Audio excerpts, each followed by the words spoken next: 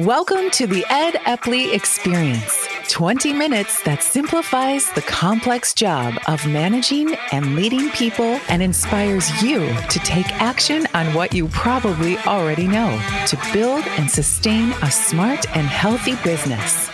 Here's your host, Ed Epley, to introduce this week's guest and business leader.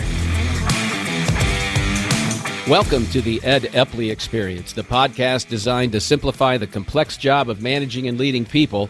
And our goal today, as with every podcast, is to share at least one proven business practice that will help you build a more sustainable, profitable, and perhaps even purpose-driven company.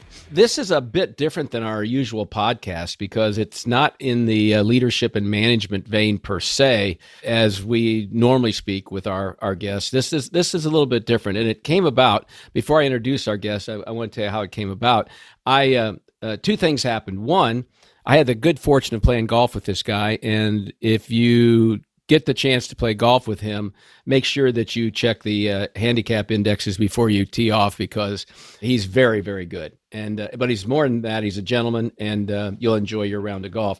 The second part of this, though, was I had a client recently who had a cybersecurity breach attack, ransomware attack.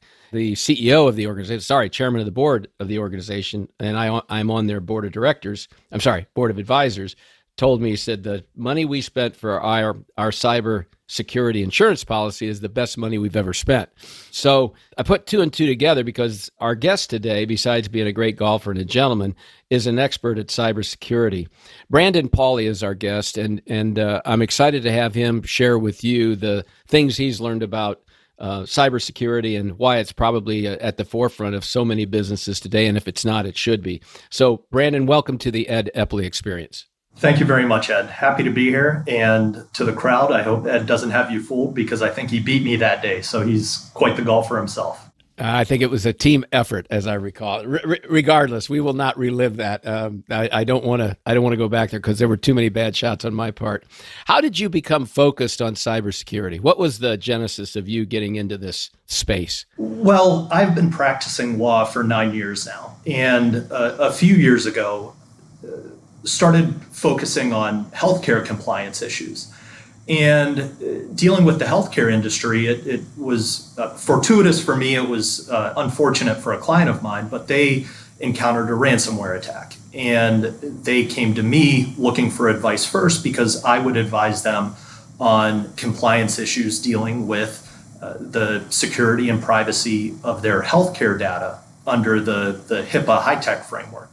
And so it was a natural question for me from this specific client. Now that we have a threat to our data, what do we do next? And from there, it morphed into taking more of an interest on the academic side and then getting into making this a niche area of practice for myself and counseling clients not only in healthcare, but more generally across many sectors. When did you know, Brandon, that this niche was really going to consume you, that it really would become the focus of your practice? In a way, sort of a neat way of looking at this area of practice and saying, wow, this is a really interesting topic. That first client that I assisted, they received what was an encrypted ransom note. And you open it up and there are threat actors, the bad guys from some network, I believe it was Belgium, the first one I encountered. And you see this ransom note that's encrypted and you sort of look at it and say, wow, this is a really interesting, cool thing.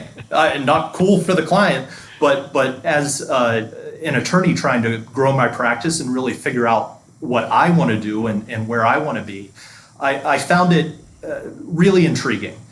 And so that one moment of saying you're almost like a quasi-detective in a movie, seeing something you have heard about or read about or have seen in a movie, and now you're experiencing it in real life, it really triggered something in my mind that this is an area that I want to be in and I want to practice. And then on top of that, I used to practice in Northeast Ohio, and I moved down to Columbus couple years ago. This is going on my third year in November practicing in Columbus. And the Columbus, Ohio market has really neat and exciting tech-forward companies. And so being in this market, it almost pushed me even that much further forward, saying this can really be not only a lucrative market, but one that you can really help clients and you can help the needs of the specific market and be of real service to clients. Well, and I would also assume it's attractive because it's got to be a growing segment of the legal practice. It's got to have tremendous opportunities. A number of people. The more I talk about it with clients, the more they go, "Oh yeah, yeah, we've had something happen," and so it's not infrequent at all. It's frequent in terms of my clients. Absolutely, the growth factor in this market, and I'll talk about this market being the legal market of cybersecurity, has been outstanding, and the reason being is cybersecurity and the topic of cybersecurity. It's not limited to any one sector. Every single business that has any sort of, I'll even just call it connectivity to the internet in daily practice, has an internal network for their clients, uses electronic payment processes for e-commerce. In the healthcare industry, electronically stores data and files. It really is a topic that is of concern or should be of concern, at least today. And this might not have been the case even a decade ago, but at least today, I believe every company in every sector has a cybersecurity concern that it either is aware of or should be aware of. Give us a poor man's pie chart of the 5 or 6 categories of cyber security crime issues. So what percent of the pie chart is ransomware versus privacy issues? You know, you tell us what the categories, the 4, 5, 6 biggest categories are, and what they constitute.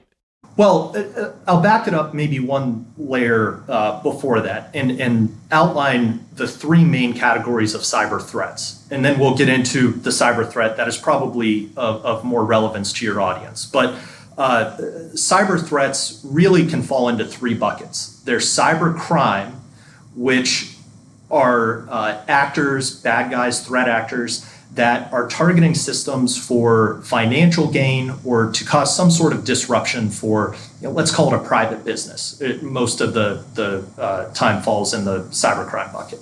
Then there is a cyber attack, which oftentimes those are politically motivated crimes that involve either disinformation or information gathering.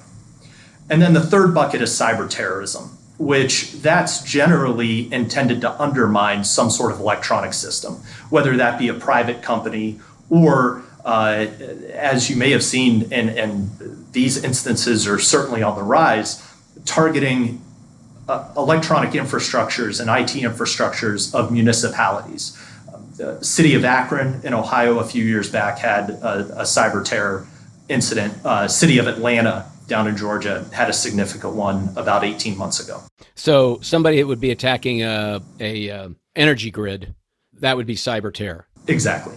Yep. Now there may be a financial component of it, but those are the 3 buckets. For our purpose, I believe cyber crime, which is someone trying to get access to a company's system to do some sort of bad act to cause disruption and to seek some sort of financial remuneration for a return to status quo. Where does the robbing, if you will, of the database of key information, social security numbers and identities and stuff like that, is that part of cybercrime? It is.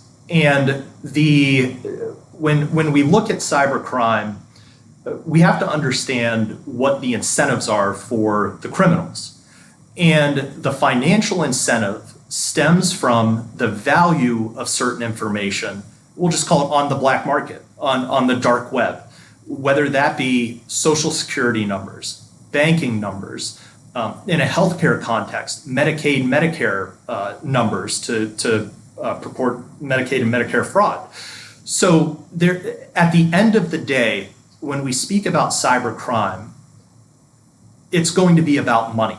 and it's going to be about what the bad guys, the threat actors, are able to recover for the work that they put in to either lock up in the context of ransomware. They'll actually freeze a system so you can't get access to that information.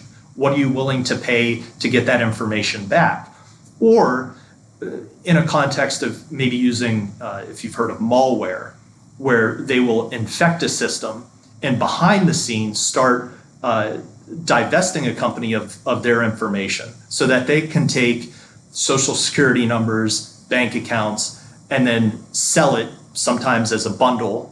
One social security number doesn't really have that much value, but if they're able to, if you've heard of the Equifax breach, they're able to bundle hundreds of thousands or millions of social security numbers, then that has real value. So in many circumstances, it's a volume business for the criminals. So my audience is made up of companies who predominantly are under $500 million in revenues. Is it going to be then cybercrime that's going to be of most concern to them, I assume, of the three categories? Cybercrime, yes. I believe that would be really the focus and where they should invest their energy in learning, understanding, and ensuring that they are prepared for cyber events. So my client who had the ransomware attack and had insurance, I didn't get into the details about what they paid for the insurance policy, but I'm curious about how does this compare with our other insurances that we get into? And are they normal carriers, people we would know of? When we hear their names, we go, oh, okay, I know they're in insurance business, or is this a specialty area where the companies who are in this arena are people we would not necessarily know?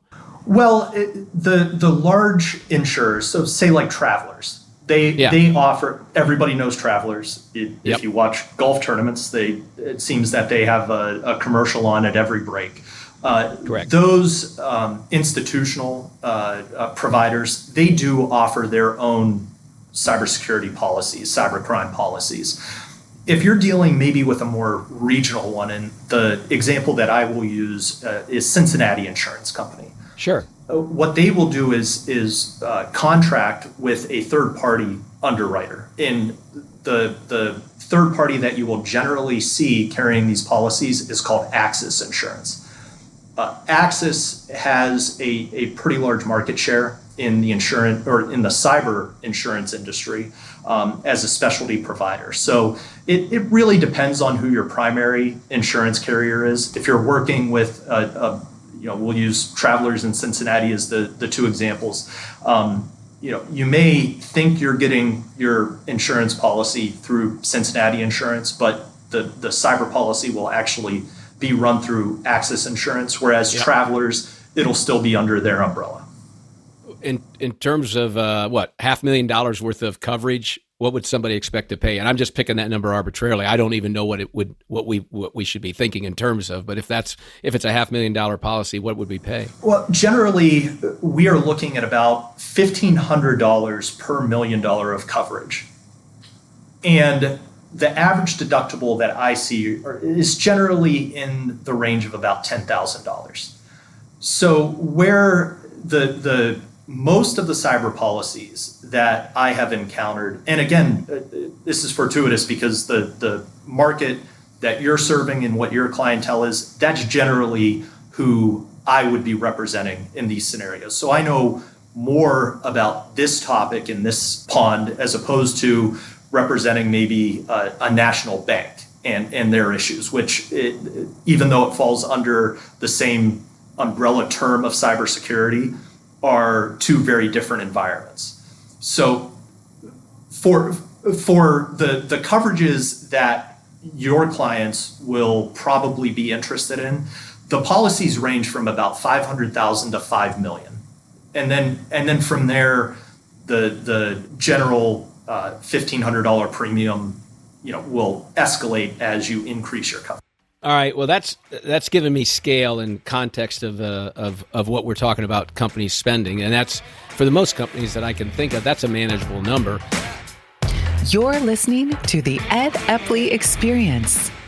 Email Ed now with your questions for today's guest to podcast@theepleygroup.com.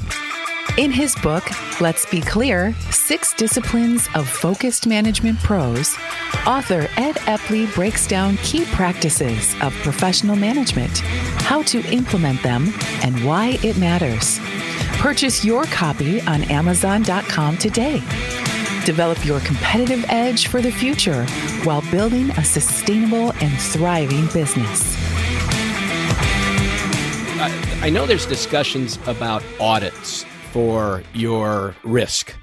Who should be doing these audits? Because I can't imagine that most companies that are, let's say, below $20 million have somebody who's necessarily trained to know what to look for in terms of the risk exposure that a company has. So what's the right way to go about getting an audit and knowing it's independent and, not somebody who has a horse in the race?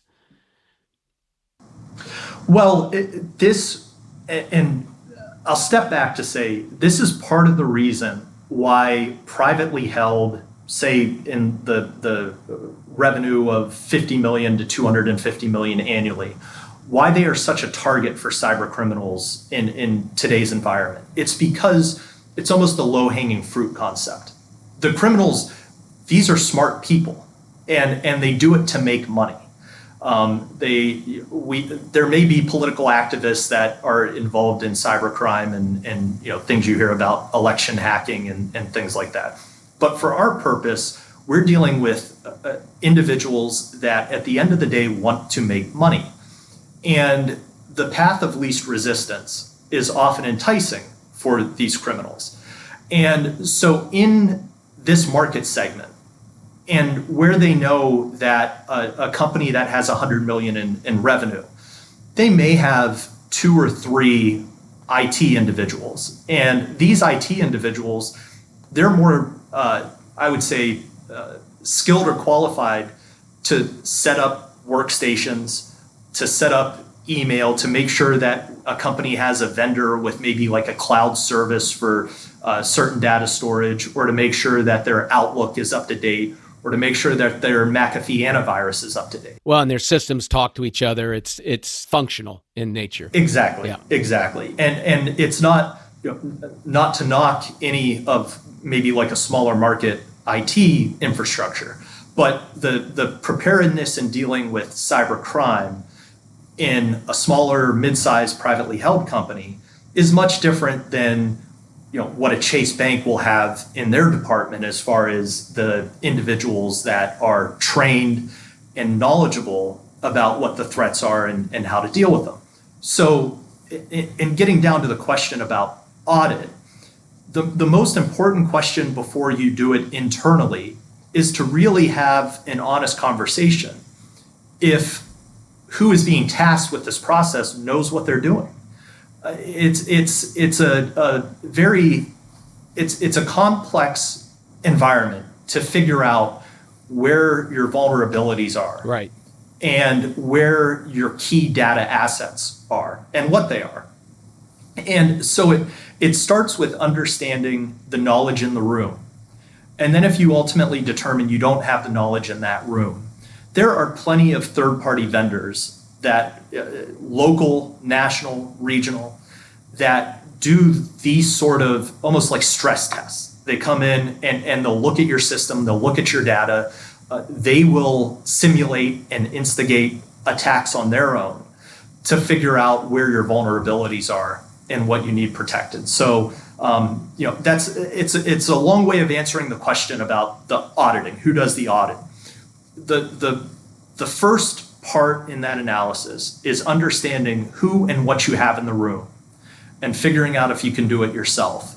And then from there, seeking out the professional help of third-party IT consultants, attorneys that deal in cybersecurity, because in a good audit will identify vulnerabilities and identify the assets you need to protect.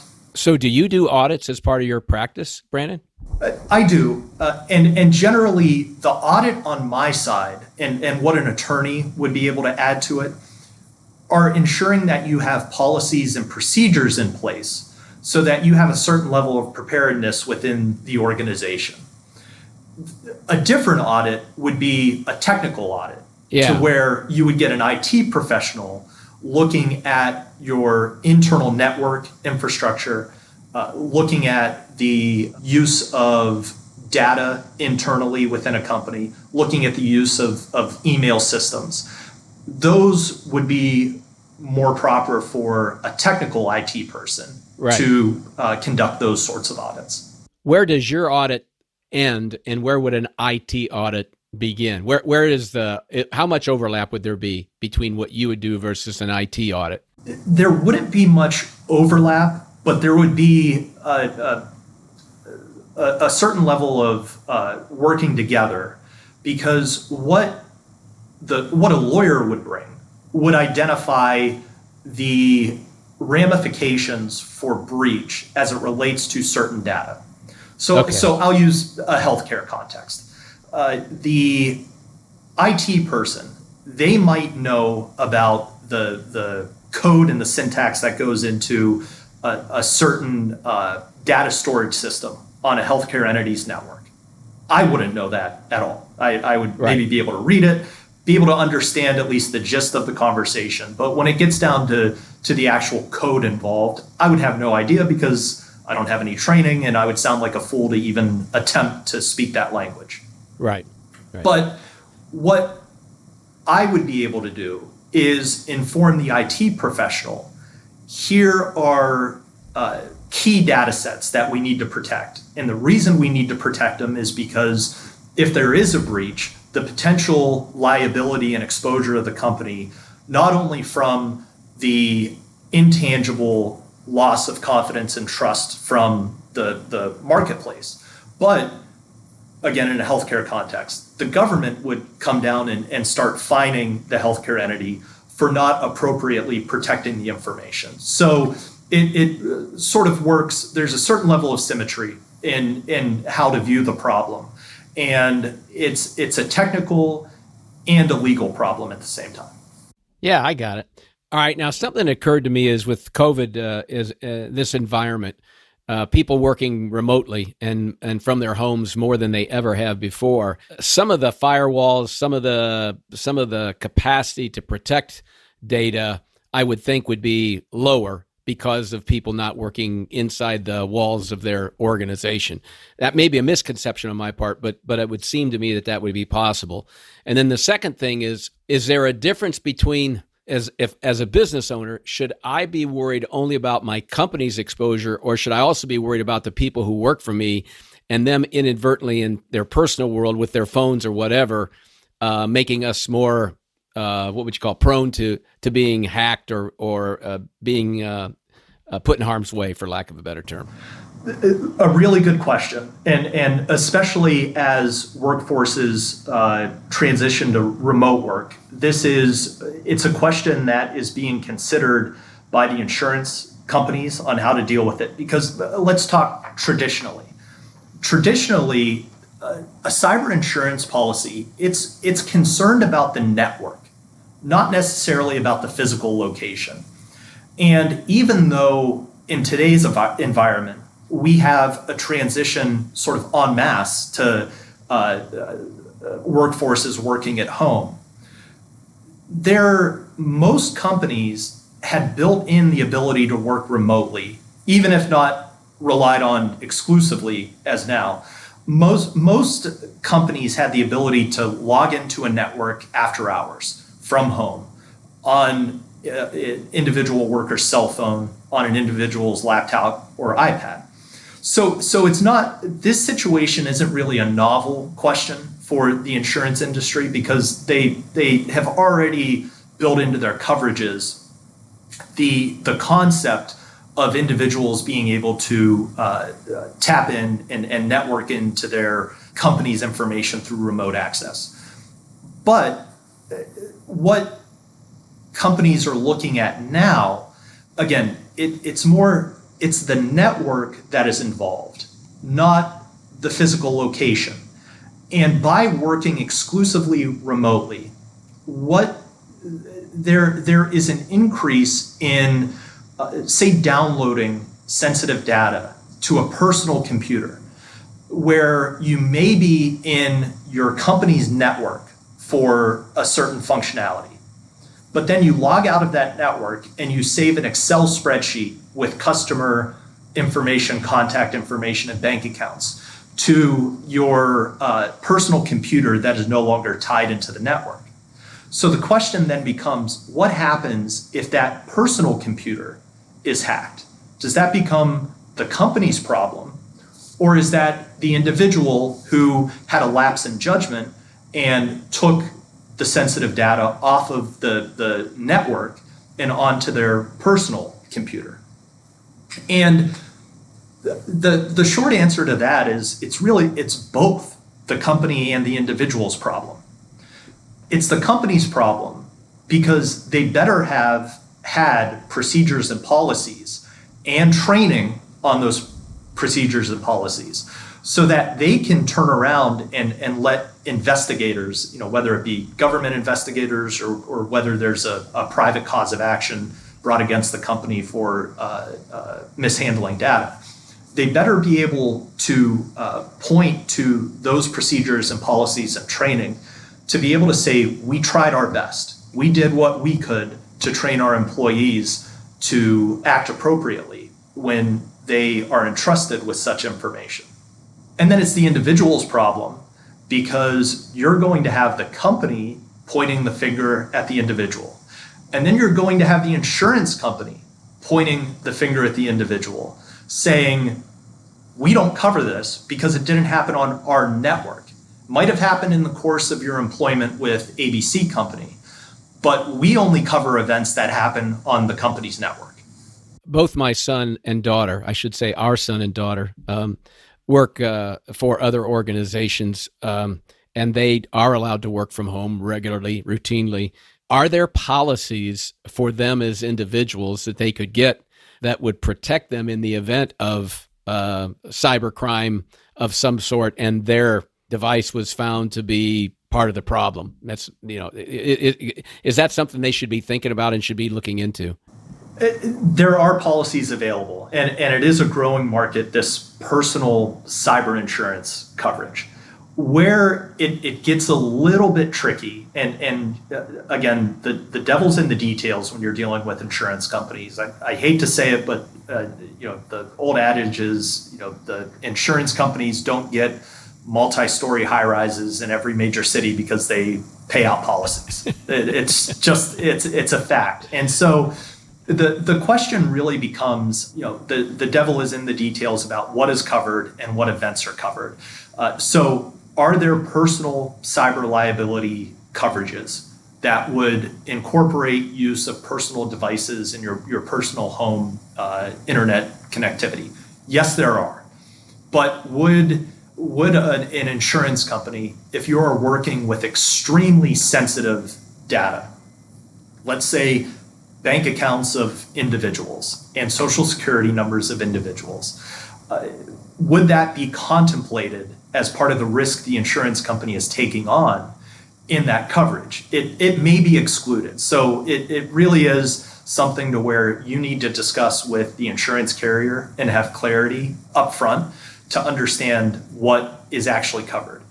Yeah, I can see it's fraught with peril, and it's still evolving, but it's really fascinating, and I can tell that it's something that you have continued to you've continued to grow in your knowledge, but it continues to be evolving. That what you know today may not be as important as what's happened 6 months from now, right? It's going to continue to change. Absolutely. And one example that might be of relevance for your clientele and the listeners here, executive D&O policies generally contain an exclusion for cyber threats. So we are... Explain for our audience in case they don't know the nomenclature, D&O. Directors and officers insurance. So basically, leaders of an enterprise or an organization will have some sort of coverage for themselves, so that generally an officer or a director of a company, there's a fiduciary, a heightened relationship to where they owe to their company. And what ends up happening in certain scenarios is if the company is found to have done something wrong, individuals that are harmed may not only look at the company, but they will look at the top level executives to figure out if there would be personal liability for some sort of gross negligence or other conduct that could have been prevented but for an officer or director's either failure to act or just downright inappropriate actions. And so, and I'm trying to recall the company. It might have been one of the credit search providers, either Equifax or TransUnion, I forget. But I want to say their chief information officer actually had criminal charges leveled against him in relation to a cyber breach. And so what ends up happening are these insurers, generally an insurance policy doesn't cover intentional acts or criminal acts. And so the coverages and the environment as it relates to, at least under a director's and officer's liability policy, it's tending more towards specific exclusions related to cybercrime and cyber threats. He's Brandon Pauley. He's an attorney here in the Columbus, Ohio area. He's an expert at cyber crime, security, and other related legal matters. And it's probably an area of your business that you may not have done as much homework as you maybe should have. We always ask our guests to give one piece of advice, and only one, if they could only say one thing to the audience that would allow them to run a more effective organization. What would be your one piece of advice about the area in which you focus, Brandon? In one word, it would be preparation. And to expand on that thought, cybersecurity shouldn't be an issue only after there's a breach. Right. It should be in place and on an organization's leadership's mind before it ever becomes a problem for your organization. And we'll use Ohio as an example as to why preparedness is so important. Ohio in 2017 passed legislation, their Cybersecurity Act. And what it essentially did was create a safe harbor, affirmative defense type concept for organizations that, for lack of a better term, tried. If they put written policies and procedures in place, if they used employee training, and they really tried to prepare themselves for what in today's marketplace, sometimes it's an inevitability of having a cyber breach. But as long as you try, the state of Ohio created this ability to have an affirmative defense to lessen your exposure in the event of a cyber breach. Okay. So companies, it's not only best practices to ensure that you have some sort of policy in place internally, but there's also a financial incentive through the application of the law, whether that be state law, whether that be, say, in a healthcare context, HIPAA right. Penalties. Every enforcement agency that I have had to deal with, the penalties are less severe when an organization can demonstrate that they prepared or at least tried to prepare for the threat that they ultimately encounter. If people would like to reach you to discuss their issues with regard to cybercrime and security and preparation, what's the best way for them to reach you, Brandon? Well, my law firm is Brennan Manna Diamond. We certainly have a website with my information on there, but via email at btpauley, Pauley, at bmdllc.com would be a great way. Or I'm always happy to chat. I always give my cell phone out, 614-582-6495. Give me a call, even if it's just to bounce ideas off of and discuss what your company may be thinking about, but maybe you're not ready to go down that pathway. It's an interesting topic to just have frank conversations about. Fascinating conversations, because again, I think, as you pointed out, generally most companies do not think about this till they need it, till they've got a problem, and this being prepared really makes a whole lot of sense. I really appreciate you taking time to join us today, Brandon. I suspect you'll be hearing from a few of our listeners, and certainly we want to have you back again and talk about what else goes on. I'm guessing every 6 to 12 months we ought to have this conversation. Thanks so much. Absolutely. Thank you.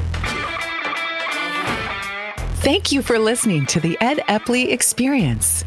For more information on building a more sustainable, smarter, and healthier business, visit www.theepleygroup.com for resources, tips, and Ed's latest blogs. That's the Epley, EPPLEY group.com. Plus, take a free assessment at theepleygroup.com/assessment to find out how you measure up as a highly skilled and accomplished manager, and where to focus on improving your skills.